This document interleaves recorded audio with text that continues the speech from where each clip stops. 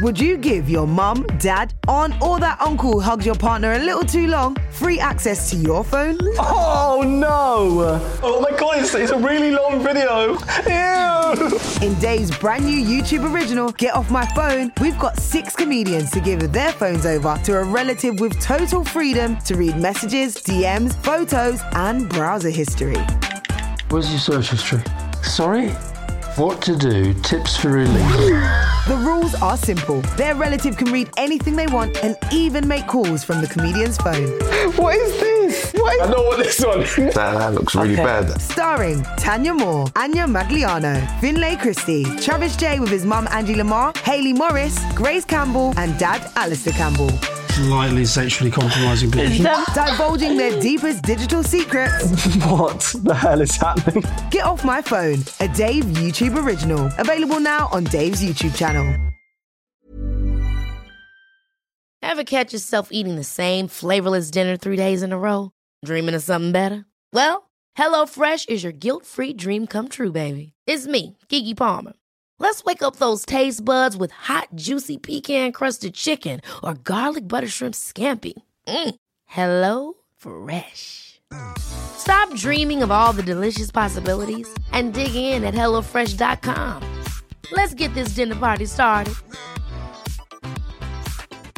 Many of us have those stubborn pounds that seem impossible to lose, no matter how good we eat or how hard we work out. My solution is PlushCare.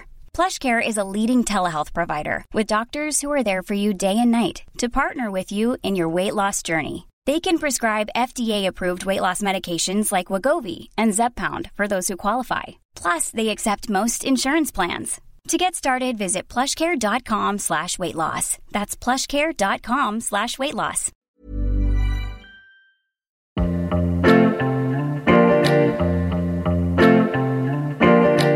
Hello and welcome to Conversations Against Living Miserably, a podcast where we try to find solace in a world where our brains are usually against us. My name is Aaron Gillis, and each week I'll be joined by...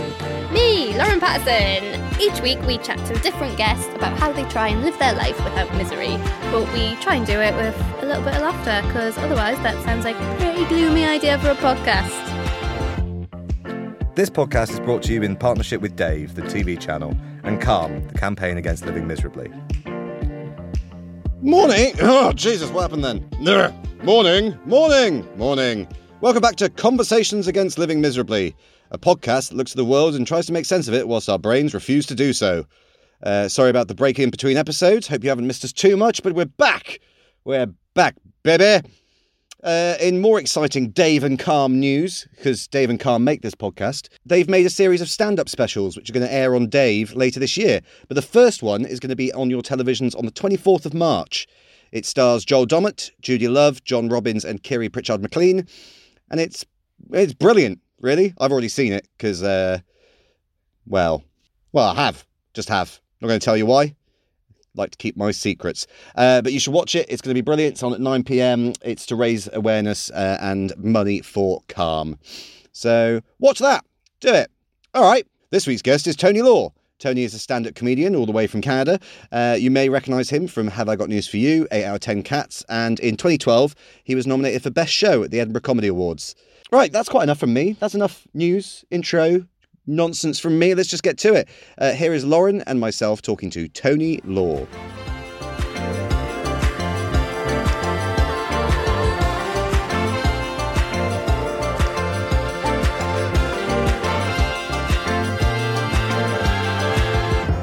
Hello everybody and welcome to another episode of Conversations Against Living Miserably. I can see tea and coffee coming down the corridor. So.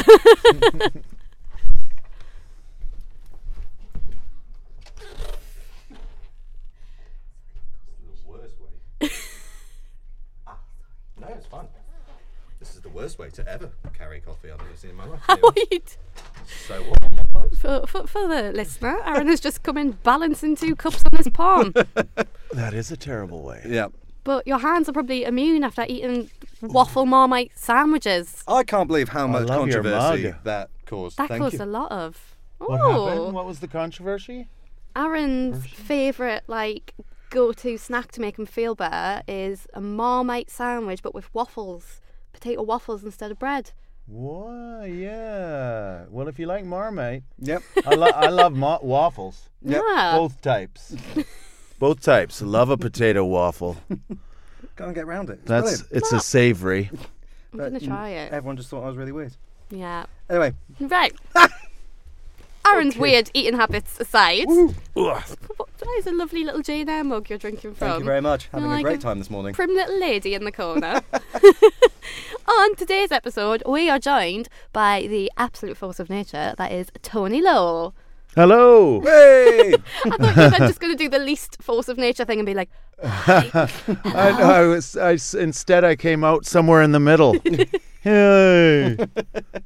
Non-committal. that when you've especially when comedians, when you don't often start work till the evening, and when you use your voice for the first time, and it's like, hello.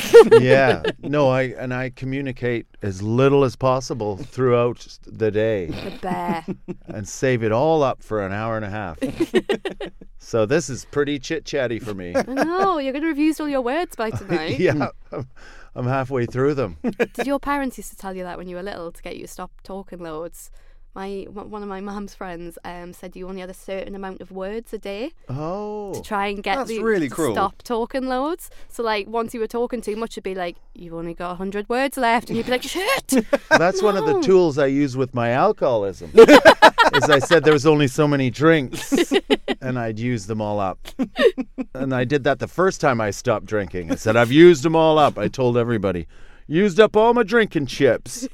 And then for some reason I was given 10 solid years of more chips.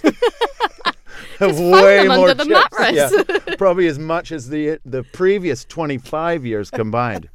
So, yeah, no, they never said that to me. They would just zone me out. That is effective. That's pretty good. Is. And I've picked up that skill. The trick is to look interested while you're doing it, because kids can pick up on that. Just all in a little occasional nod of the head. Yeah. Yep. Yeah. Uh-huh. Yeah. First question. Oh, yes. That we ask. Well, thanks for having me on the cast. The cast of pods. I'm trying to think of a good, cool name for it. Yeah. The pod. People say pod in America. Oh, dear. Thanks for coming on the pod. But I don't want to say that. I think the cast is better. Yeah. Sorry. Thanks for having us on the cast. Thanks for having us on this capsule of emotions. When was the last time you felt calm? Oh, yes. I would say night before last. I've got a bit of an addiction now to universe size comparison videos. Where they show you the Earth, and then it shifts to the side, and then it's a little bit bigger. Then there's Jupiter, and then there's the sun, and you go, no way! Oh my God! And then you get up to A.Y. Canis or whatever. Get up to the biggest stars. You go, Jesus Christ! Holy Christ, we're small! There's no point to life. And then it gets to the black holes, and so those, I think that. And then if they put on a nice bit of old techno, some 90s techno, you have your headphones on, that can be pretty, you forget where you are. Night. So that was 2 nights ago. I think I felt relaxed then. I think that's my favourite answer we've ever been given. I might not know what that means even. But I know how to. The only way you can feel calm is to feel insignificant in the universe. Yeah, I'm happy to answer anything, but I don't know that I know what I'm talking about ever. You're on the right podcast for that then. I know how to look calm. Good. That's about it. Is there a skill? Everything's about how I look. Do I look calm? Do I look relaxed? Good. Maybe it'll follow. Am I relaxed? What does that mean? And then, so I think that was pretty relaxing. That isn't it? But if you get a good set of headphones now, it's very easy to relax. The noise canceling ones. That's changed my life. I've only had them for a month and a half. I could do with some of them. Oh my God, it's changed everything. I got my first pair that came last night, so it was my first commute this morning with noise cancelling headphones, and you can't hear a thing. Get the comparison videos on. Yeah. It's unbelievable. It's and so I wear them to sleep now. Even if I'm not listening to anything. Really? Just complete silence. It's bizarre. don't think I could deal with complete silence. I do need some sort of distraction. Well, I'm left with my own thoughts. That would be really bad for Well, you know what it's involved. like if you're in the big city though, and you're aware of it, so you're never like there's still light bleeds through. Yeah. But like saying that when I went, anytime I've gone back to Canada to visit the farm, and I can't sleep at all because the silence is just. It's insane. It's so quiet. Like, so I remember as a kid being far more in touch with the universe, you know, like, so because I had nothing to compare it to. I didn't know how silent it was.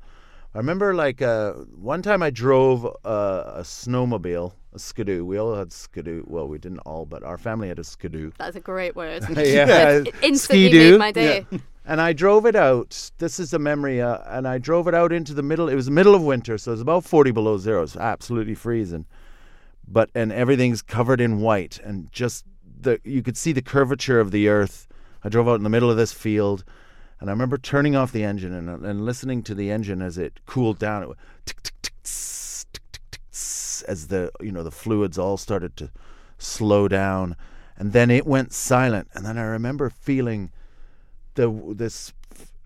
like utterly horrified at the size of the world and my insignificance. I remember it was like an existential, I don't even know if I'm using that right in a sentence, but I felt so tiny. It was awful. It was a horrific feeling. I remember the stars, like it was clear sky. And I've never forgotten that. I think that, I don't know why I started talking about that. What were we talking about? We were talking about calm. Yeah. And quiet. So, quiet. So then, anyway, so I was accustomed to that sort of connection, I think, and to that sort of stuck inside yourself and all. But since I've lived over here, then when I go back to visit, I can't get it. I can't get to that anymore. You're just so It's too used quiet. to the city and just everything, all of that chaos. Constant chaos Yeah. is the only way you know how to live, isn't it? There's just noise. Have you seen the film A Quiet Place? No, that That's sounds the one good. where there's monster. Have you seen it? Yeah, it's brilliant. So there's monsters and they come for noise. Everyone's got to live like silently. Do you think you'd survive in the quiet place? Absolutely if you couldn't not. make any noise. No. Oh, wow. I snore so loudly. That sounds I would die in my terrifying. sleep, Like yeah. they take the battery out of the little boy's toy. They don't realise he's put it back in. It goes off, and then they like take the little boy. The monsters Yeah. And I was thinking at first I was like, that sounds amazing. The Quiet Place. That's like a constant quiet coach. I'd love that. But then I thought, I don't know if too much silence would really. do. I thought it makes you Freak us feel out. insane. Yeah. Like I feel like I'm going nuts. I just can't sleep. It's so quiet. What's your favourite noise? That's a good one. Lauren asking the big questions. I like engines. That's a good one. I like proper, like big diesel engines. I like the sound of those. Such a manly answer. Engines. I never thought that would be me because when I grew up, I was always an alternative-y person. So if people were into because I grew up in a rural area and farmers and stuff, I would try and be the opposite of that. But since I've been away, I miss those weird things. Like I watch farming videos online sometimes. Just when you feel homesick, just I farming videos. suffer from terrible nostalgia. I watched 1970s sporting events that I never watched, but I was alive when it was on. And I'll watch that. I should know the result, but I don't. But I'll watch it all the way through.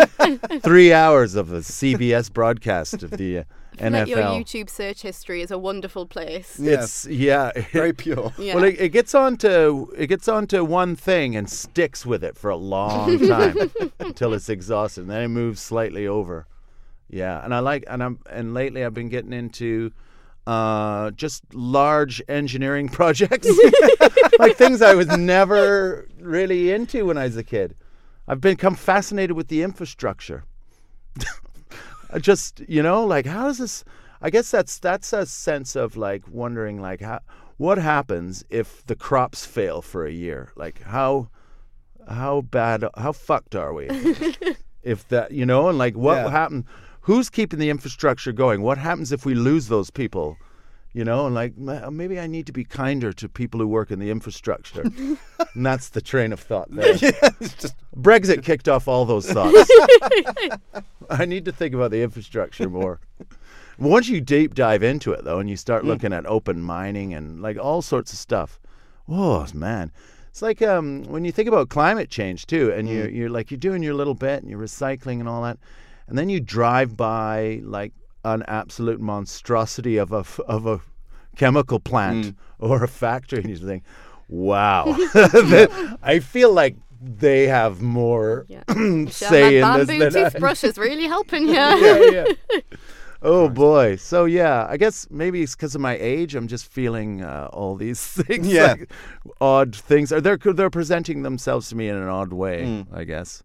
When was the first time you became aware of mental health being a thing, be it yourself or to someone else in your life? Or I guess it started. It's still when I was still an alcoholic. I remember being a vague kind of scoffing at it. So this is going back to the 2010s or the teens and before. Well, any time before 2015. But I remember sort of, never like a prick out loud, just in my head, just kind of like, kind of telling myself I'm strong and I can handle it, no sense of irony, like no looking at myself going, you are a raging alcoholic. I was too strong for that. I was handling it in my head. So it was around that time I remember. But you know what it's like for alcoholics, you don't notice a whole bunch outside of your own self. And then when I quit and all of that came home to roost in a real hurry, it's like all the waters just rushed in and went, you are flawed.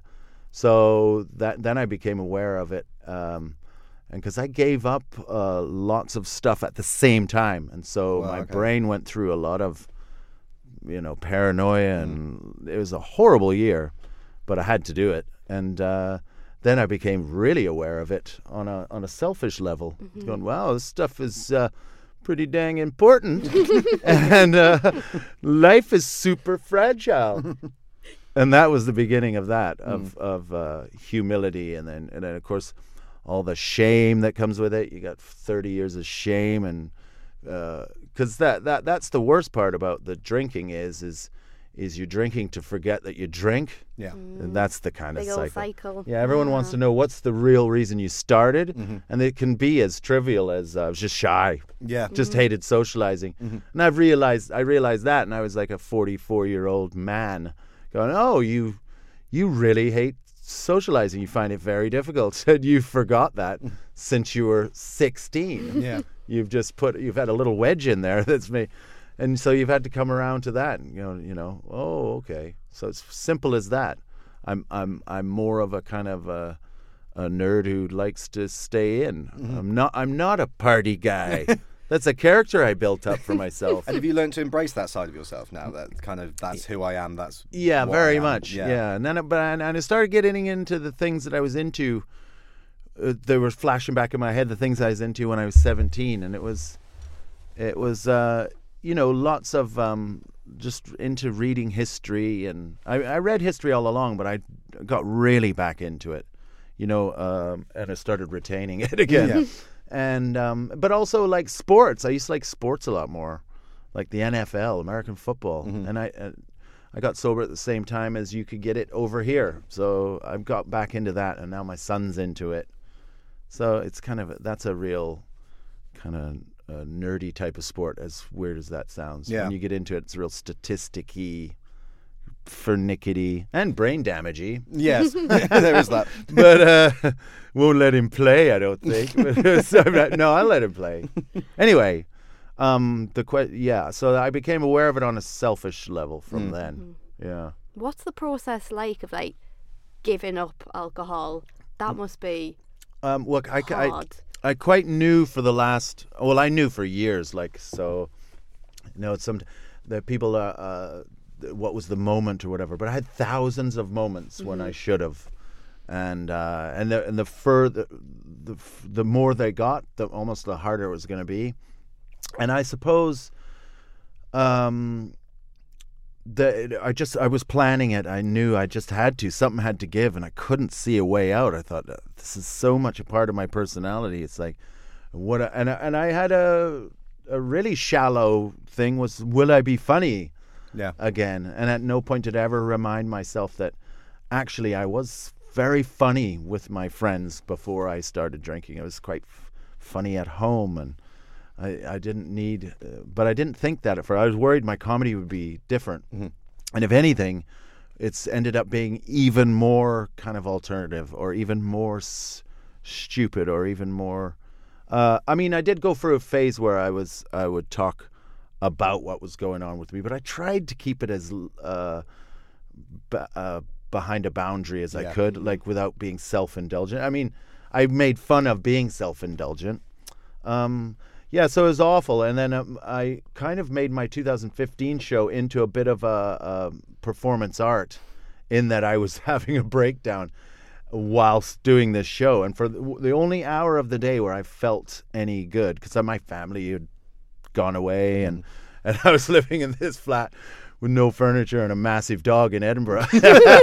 And I'm like, yep, it's definitely happening now. Like, it's definitely time to knock it on the head. You've driven this plane as low as she'll go. And the dog's staring at you to wake you up, and just going, oh, God, you need walking. Did you know the dog? Yeah, he was mine. Luckily. He was the last terrible decision I ever made when I drank, because he's a monster. Like, he's humongous and gentle thing. But he's so big. This is how moronic I was. Like, when I was still, because like alcoholics, the one thing that I never knew about is when you get really bad, you start hallucinating and you make shit up. Your reality becomes alternate, like, and you don't even remember having friendships, let alone, And so I was paranoid, and I had all this stuff going on, that bad people are out to get me. All of that was going on. And so I thought I'd get myself a German Shepherd to protect me, but I never really, so it's too much money to go and get a ready-made German Shepherd to protect you. So I got a puppy. And he just, now you're more vulnerable, if anything. Like, if there's bad people out to get you, you can't run as quick. You've got this puppy as well as a family, and keeping your shit together long enough in front of people, and all of that going on. Anyway, he grew up to be a massive, massive, gentle dog who still pulls on the lead. But so every day I did most of that show with a horse's head on, because I was so ashamed of myself and what is going on. I did most of it from inside the horse's head with the microphone jammed up there, and apparently lots of people said it was really funny and moving in a funny way. So, because my goal has always been to try and do something that's moving, but without ever explicitly being about anything. Yeah. So, like, through surrealism, to make, if you can get people laughing so much that they become hysterical about something that doesn't quite make sense, but then maybe, because my favorite comedy I've gone to have been a bit like that. I remember seeing Simon Munnery and not really understanding what was going on when he did The League Against Tedium. Like, I'd never even heard of most of the philosophers he was talking about. But that really sparked an interest in me. Simon Munnery showed me literature, and just I love laughing at things that I can't quite figure out why that's funny. And then when you laugh a lot at something, the emotion is way, to me, deeper than if you see a TED Talk type thing where someone's sharing, or that's great too. It serves a need. But like, I remember when I was 15 years old watching I'd never heard of Monty Python in my life. When I was 15 at another farm, the kids there having a party, and all the kids are drinking beer and everyone's partying. There was a quiet room where you could go, and I hadn't started drinking yet, so I was super quiet. So I found the quiet room, and there was all like 3 other people just deadly silent, no one looking at each other, and they were watching a VHS copy of The Holy Grail. And I sat there and I watched it through the first time, and my jaw was on the ground, and I'd never seen anything like it. But I felt moved, like it, and I can still bring that feeling back today. And I watched again. I laughed so hard. I never laughed so hard in my life that at the end of it, I was crying. But that crying of laughter turned into like really emotional. Like I was weeping. It was so funny, so surreal, so dumb, and about history, and so like it appealed to me on a profound level. It changed my life forever. It sounds mad now, so that's what I've always tried to get to. You know that thing you can do with your friends when you're on fire and the stars are aligned and you are given the floor and you're the funny one and you're making your friends, and you get to that point where you're crippled with laughter. That thing is almost impossible to achieve on stage, isn't it? But I'd like to get to that, and then people not know exactly why at the end. So I don't know how I got onto that. No, great. I really always forget like the beginning of what we started talking about.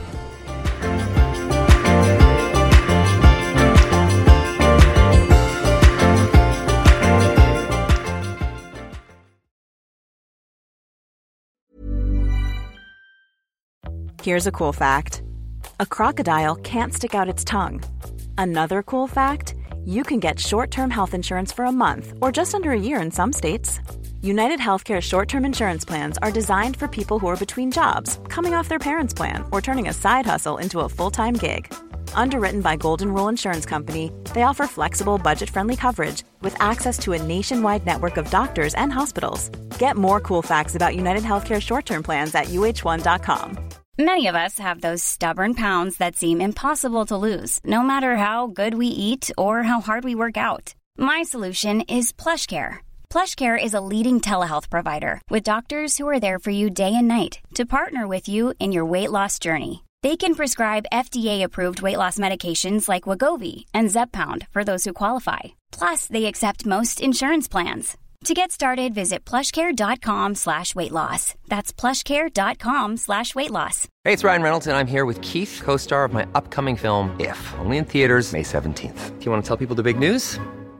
All right, I'll do it. Sign up now and you'll get unlimited for $15 a month and 6 months of Paramount Plus Essential Plan on us. MintMobile.com/switch. Upfront payment of $45 equivalent to $15 per month. Unlimited over 40 gigabytes per month. Face lower speeds. Videos at 480p. Active Mint customers by 531.24 get 6 months of Paramount Plus Essential Plan. Auto renews after 6 months. Offer ends May 31st, 2024. Separate Paramount Plus registration required. Terms and conditions apply if rated PG.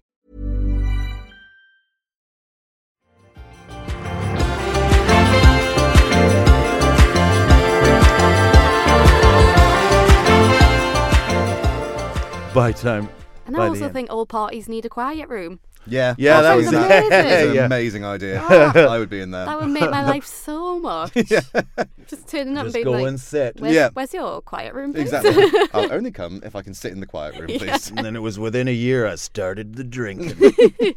I never saw a quiet room since. So that's a really lovely memory. So knowing I was going to do it at the end of that month was a little bit of a kernel of hope. Yeah. And having the dog. And then I just had to do the hard work. It was just awful. I went to a hospital every day for a couple months, and I also used Mind. They were amazing. And and I'm just old enough to be from just on the tail end of people who just the way you dealt with your emotions, and maybe even younger people than me, still you push it down and just get that right down there. Get in there. And nothing bad's going to happen from dealing with it this way. Get in there. Repress. Yeah. Even if you like you outwardly say, God, I hate macho people, and being all like containing your feelings. I'm not like that. You can say that about people. God, I'm not like my dad or my brothers or whatever. You say all of that, but you're coping the exact same way they are, even though you're saying the words that makes you different from them. You just push that shit down. And you wonder why the alcoholism just explodes, And hopefully there's way less alcoholics now or drug addicts as there used to be. Like in the 90s, it seemed like everybody was a drug addict, but not calling it that. Yeah. It was all being loved up. I thought Do you know, there was a time when I accidentally went sober for a bit. And I'd gone to Amsterdam, and I hadn't done mushrooms since I was a kid. I'd forgotten all about them. And me and a friend did a bunch of mushrooms in Amsterdam. And got so high and laughed so much. And then I went back to the airport. All my wiring had changed. This is in hindsight, I've worked it out. I was so optimistic and happy. And for about 3 or 4 weeks, I'd forgotten to drink. Amazing. Yeah. And I was like, I pick up a cigarette and I'd look at it and go, I smoke? God. But bloody mindedly, I forced myself to sort of take up smoking and drinking again. But it was mad, that rewiring. Yeah. So there's got to be something in that. There's got to be something. That could be a really good therapy. Yeah, because I think for me, the drinking and smoking is all habitual. It's just that I know that it's part of my daily process, so I just continue doing it. And it's a lovely feeling when that booze hits your guts and that deadness is like, oh yeah. Did your relationship with your emotions change when you stopped drinking? Because of course, then you have to actually feel things instead of kind of burying them away. And did you start confronting them all? Yeah, because slowly, and I'm still in the middle of it actually, because I'm in some ways I'm a 17-year-old. Mentally or emotionally. I'm shallow, but and I had to come to terms with I'm a bit of an asshole actually sometimes, and I can be quite rude, and I never thought that of myself. I thought I was this nice guy. I'd created this character who was just a nice guy, but actually I'm someone who will be really quiet and won't follow up things with friends and am not thoughtful. So I've had to work on all that stuff to build it up and go, what do you want to be?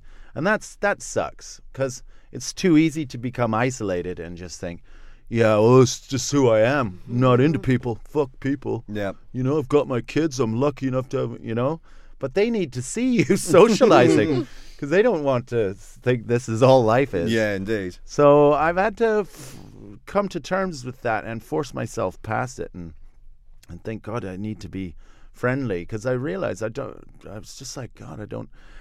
Because the friendships that I liked the most were people you run into at gigs, and because it's safe, you're all awkward, you're all doing the same things. It could be shit, could be good, and you don't see each other very often, and it's just that lovely level of depth. Because the idea of getting to know people any further is frightening, because you don't want people to know you. Like I always think I'm at my best for about 45 minutes. And then once you're past that, they won't like you anymore. Yeah, but everybody probably has that. But you press on, don't you? Definitely. Yeah, I feel like I've got a very, very few friends who I would say know everything about, or know like a lot about it. Yeah. I'm like, any more than that would terrify us. I'm like, no. That's like you know all my secrets. Yeah, exactly. And they're mine. But I think the best friends as well are the ones who know. But don't care. All the ones about you don't care. They've seen you at your worst, and they're like, I don't want to be. They're like, if you can't handle me at my worst, no, none of that shit. But they've seen you like. Yeah, they can still not like it. Yeah. And they're like, yeah, that was a scumbag thing to do, but I still love you. And I'm like, really, really? Yeah. And it's I don't know if I'll be able to get back to that. Like my best friend is still the guy I was friends with from 15 to 21 or 19 or whenever I left Canada. And we used to stay in touch back when communication was difficult. Yeah. But as soon as things got easy, he's got a family, I got a family. But we don't feel like we need to. Like, if I go back to Canada, it just feels the same right away. Pick up where you left off, And, my wife said that's the only person she's ever met who really knows how awful of a person you can be and still loves you. She said there's other people who she can say that don't really know you and probably wouldn't like you if they got to know that side of you. So so I struggle with that, and that's been, I guess maybe subconsciously that was the thing another extra thing to keep drinking, isn't it? Not having to deal with who you really are. Yeah, definitely. Just that ignoring reality and hoping that it all just carries on and goes away. In some ways, the physical withdrawal part is the easiest. Yeah. The shakes and all of that crap. You just lock yourself in a bedroom if you're lucky enough. And 4 days later, you kind of... And then your mind is a bit mashed. So I went to the hospital and did loads of every day. It's called the recovery program. I did it at Stratford-upon-Avon Hospital. And it was amazing. And then also there's people that go through that program who are, have got way different, worse situation. That's kind of humbling, but in a weird way that almost makes you feel more ashamed, for a while. Anyway, so that, and I don't do meetings or anything. I'm not gone back to any of that. I've left that because the not drinking part isn't an issue now. Mm-hmm. Yeah. It's the trying to develop a personality.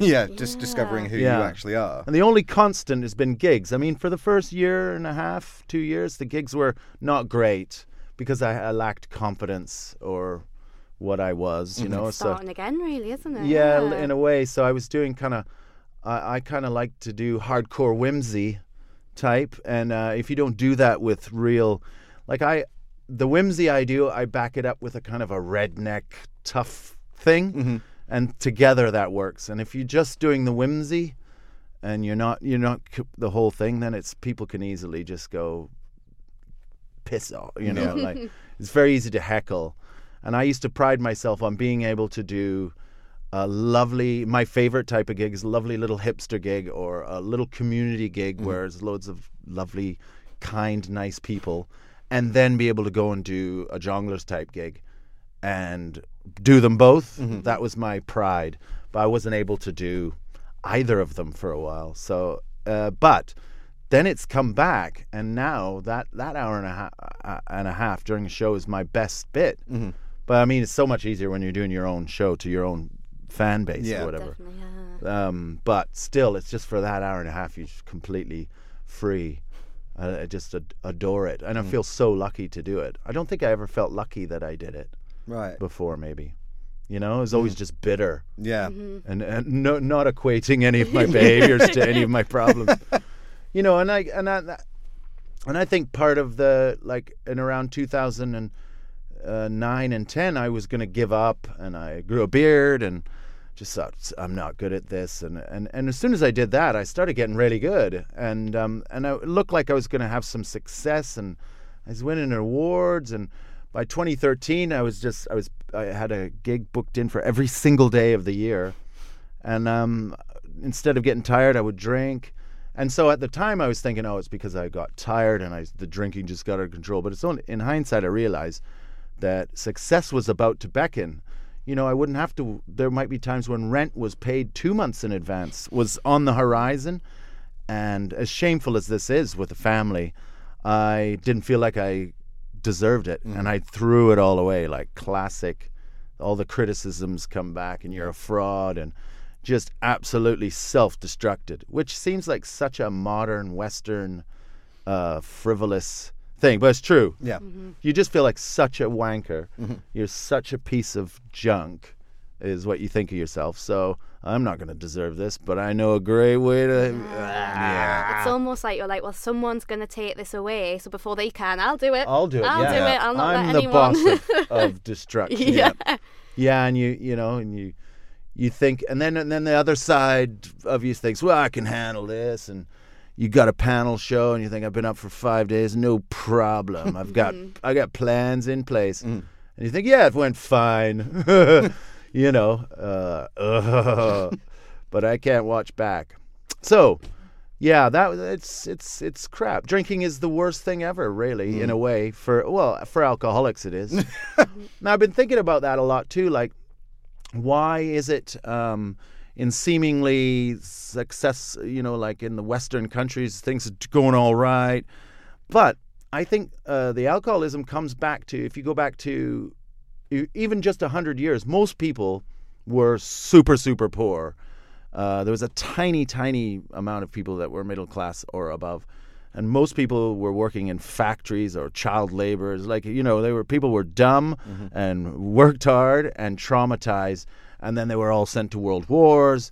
And then alcoholism was just a thing that needed to, like people coming back with no arms and legs. And then this one's family's dead. And the ones that survived have mental issues and they pass it down. So they pass the alcoholism down. And then there's another war and trauma. And then that passes that down, and alcoholism is just and it gets passed down. And I feel like maybe we're at a place where there's generations of people who are going to stop passing it down now. It needs to stop.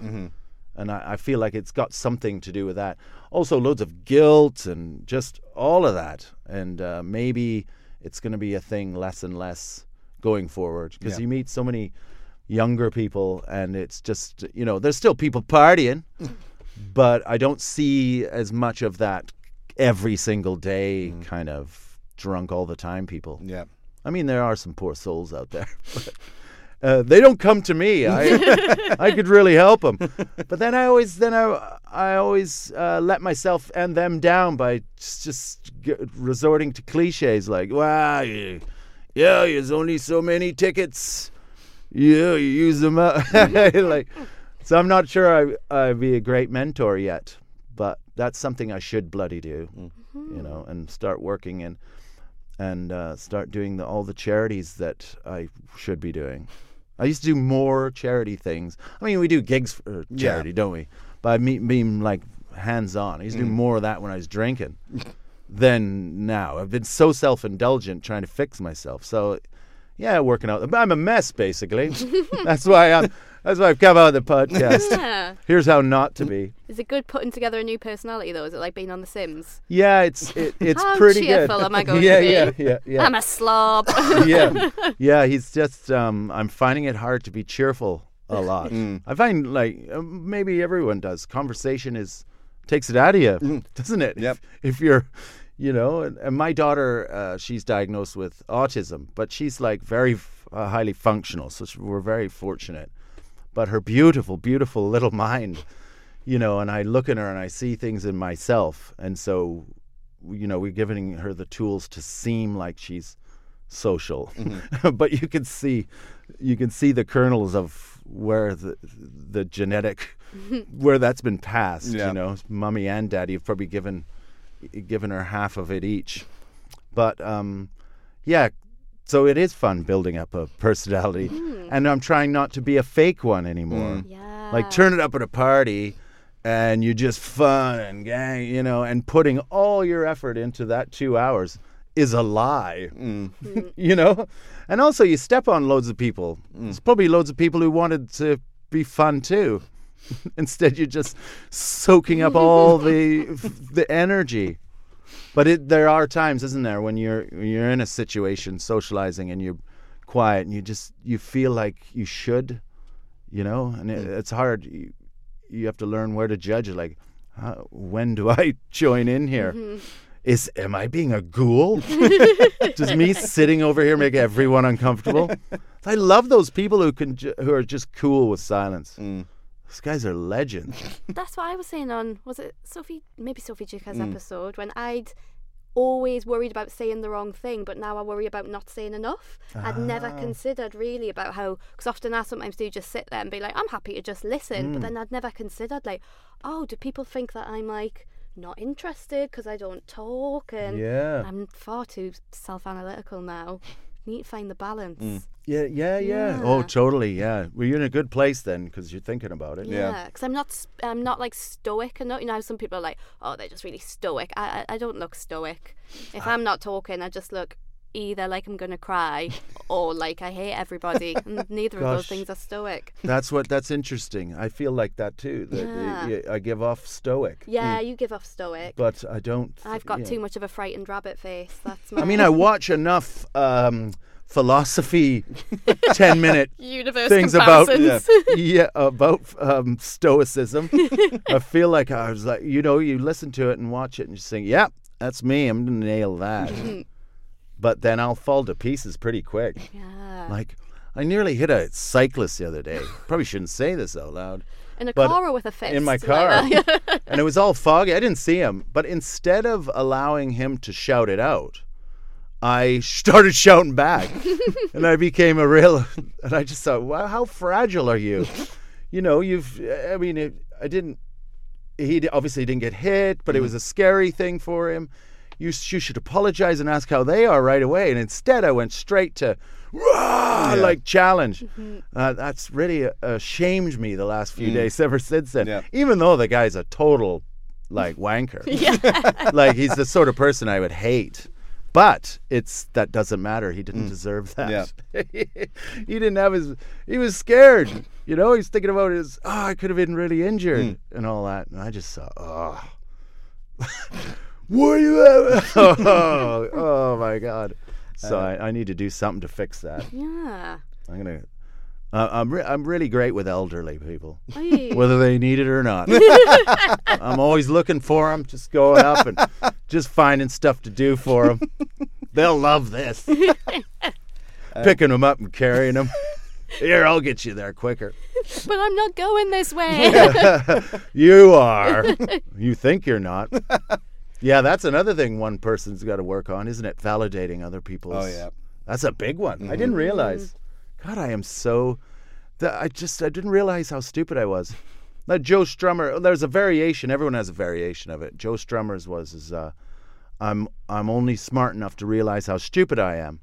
And mine one was I'm oh God, what was my one? My one's really good that I can't remember it.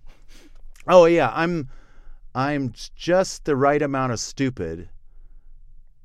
I'm the worst amount of stupid. Oh, I'll think about it later. Damn it. That's so embarrassing. And you're not going to edit that. We will, don't worry. We've got about 5 minutes left if you want to ask our final question. Final question, Whilst I have an existential crisis about everything we've spoken about today. Oh, you having a crisis? Oh my God, yes. Thought you'd been quite quiet. I was just like in my own mind, oh Christ, I've got so much going on. Oh no, see what I've done? Yeah. I've gone in here and I've made everyone feel bad. This is what I do. What I've learned from this is I need to grow a beard. That seems to be where things seem to pick up when you had the blonde beard. like me. We don't do it. Don't worry about the beard. It's hiding.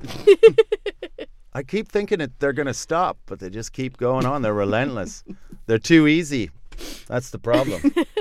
They're too easy, and people just don't want to shave these days. So well done you. Yeah. Ish. This is about as much as it goes, to be honest. It's terrifying. I couldn't get one till I was like 35. So. Oh, cool. Okay, I've got a year.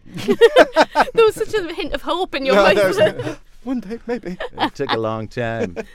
Nice. If you could go back to your younger self and give yourself some advice on mental health and living without misery, what would you tell yourself? Don't drink. That'd be too easy because they wouldn't listen to that. Just say, yeah, it's all right to be like, it's all right to feel bad. Go with it. Don't feel uncomfortable is fine. And everyone else feels like that. You don't need to fill the space. You don't need to fill... Everyone has void. So go with it and be more philosophical and read more. That's what I would have said. Instead of just reading, history books and nonfiction, read some novels. That's the thing I've gone to lately in the last couple years is I've never known anything about literature. And it's always been such a vast thing that I've been afraid to approach it because I can't stand choice.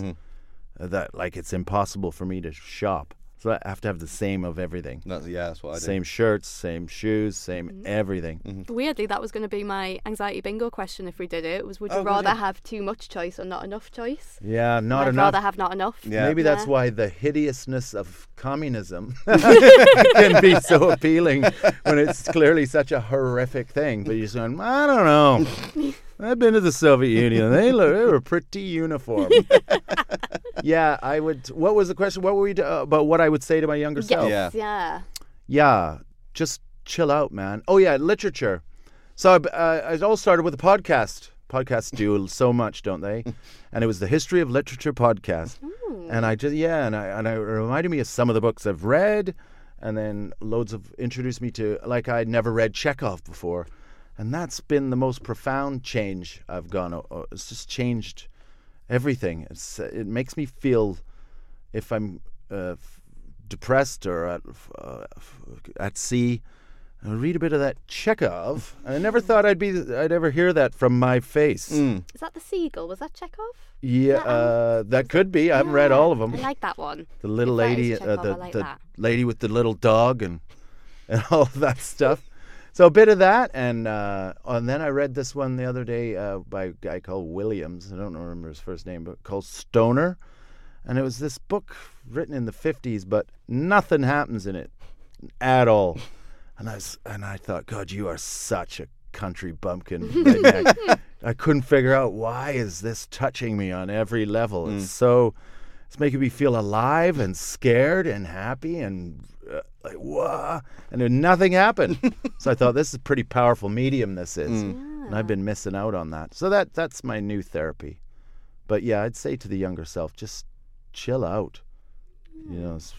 Speak, Find a sit in the quiet room. Don't listen to the criticism. Yeah. 'Cause that's all that happens, is you just take it on board and then you get out of that loop. Or if you're going to criticize yourself, just go, yeah, so what? Yeah, that's a good one. Maybe, I don't know. Yeah, I like that. I like that a lot. Yeah. No, that was amazing. Thank you so much. Thanks for having me. Cheers. Thank you. Thanks, guys. We hope you can take something from this podcast away with you into your day-to-day life. Whatever situation you're in, you're not by yourself. We can share our stories, share our experiences, we can help each other know that things do get better. And that's it for this episode. Thank you so much for listening. And if you'd like to rate, review, subscribe, all of that jazz, that would be absolutely incredible. And if you have a few quid spare. If you have a few quid spare, that makes sense. Spare quid. It just didn't sound right, did it? You can donate to Calm. That's the end of the sentence. You can donate to Calm. That's what you can do if you have some squib care. Thanks to Tony Law for being so honest with us today. Thanks to Lauren for being as brilliant as ever. Thanks to Dave and Calm. And thanks to you for listening. Don't forget to watch Comedy Against Living Miserably on Dave on the 24th of March. I'm sure I'll remind you next week in next week's podcast. But until next week, bye, bye, bye, bye, bye.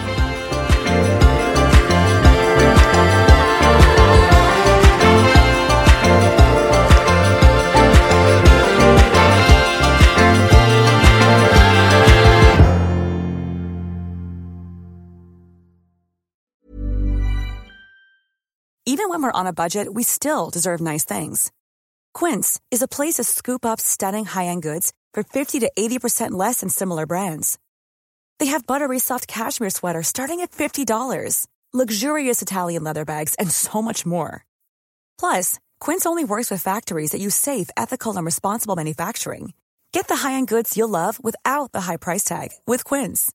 Go to quince.com/style for free shipping and 365-day returns. Hold up. What was that? Boring. No flavor. That was as bad as those leftovers you ate all week. Keke Palmer here. And it's time to say hello to something fresh and guilt-free. Hello Fresh. Jazz up dinner with pecan-crusted chicken or garlic butter shrimp scampi. Now that's music to my mouth. Hello Fresh. Let's get this dinner party started. Discover all the delicious possibilities at HelloFresh.com. Would you give your mum, dad, aunt, or that uncle who hugs your partner a little too long free access to your phone? Oh no! Oh my god, it's a really long video. Ew! In Dave's brand new YouTube original, Get Off My Phone, we've got 6 comedians to give their phones over to a relative with total freedom to read messages, DMs, photos, and browser history. Where's your search history? Sorry? What to do, tips for relief. The rules are simple. Their relative can read anything they want and even make calls from the comedian's phone. What is this? I know what this one is. That looks really bad. Starring Tanya Moore, Anya Magliano, Finlay Christie, Travis J with his mum Angie Lamar, Hayley Morris, Grace Campbell, and dad Alistair Campbell. Slightly sexually compromising position. Divulging their deepest digital secrets. What the hell is happening? Get Off My Phone, a Dave YouTube original. Available now on Dave's YouTube channel.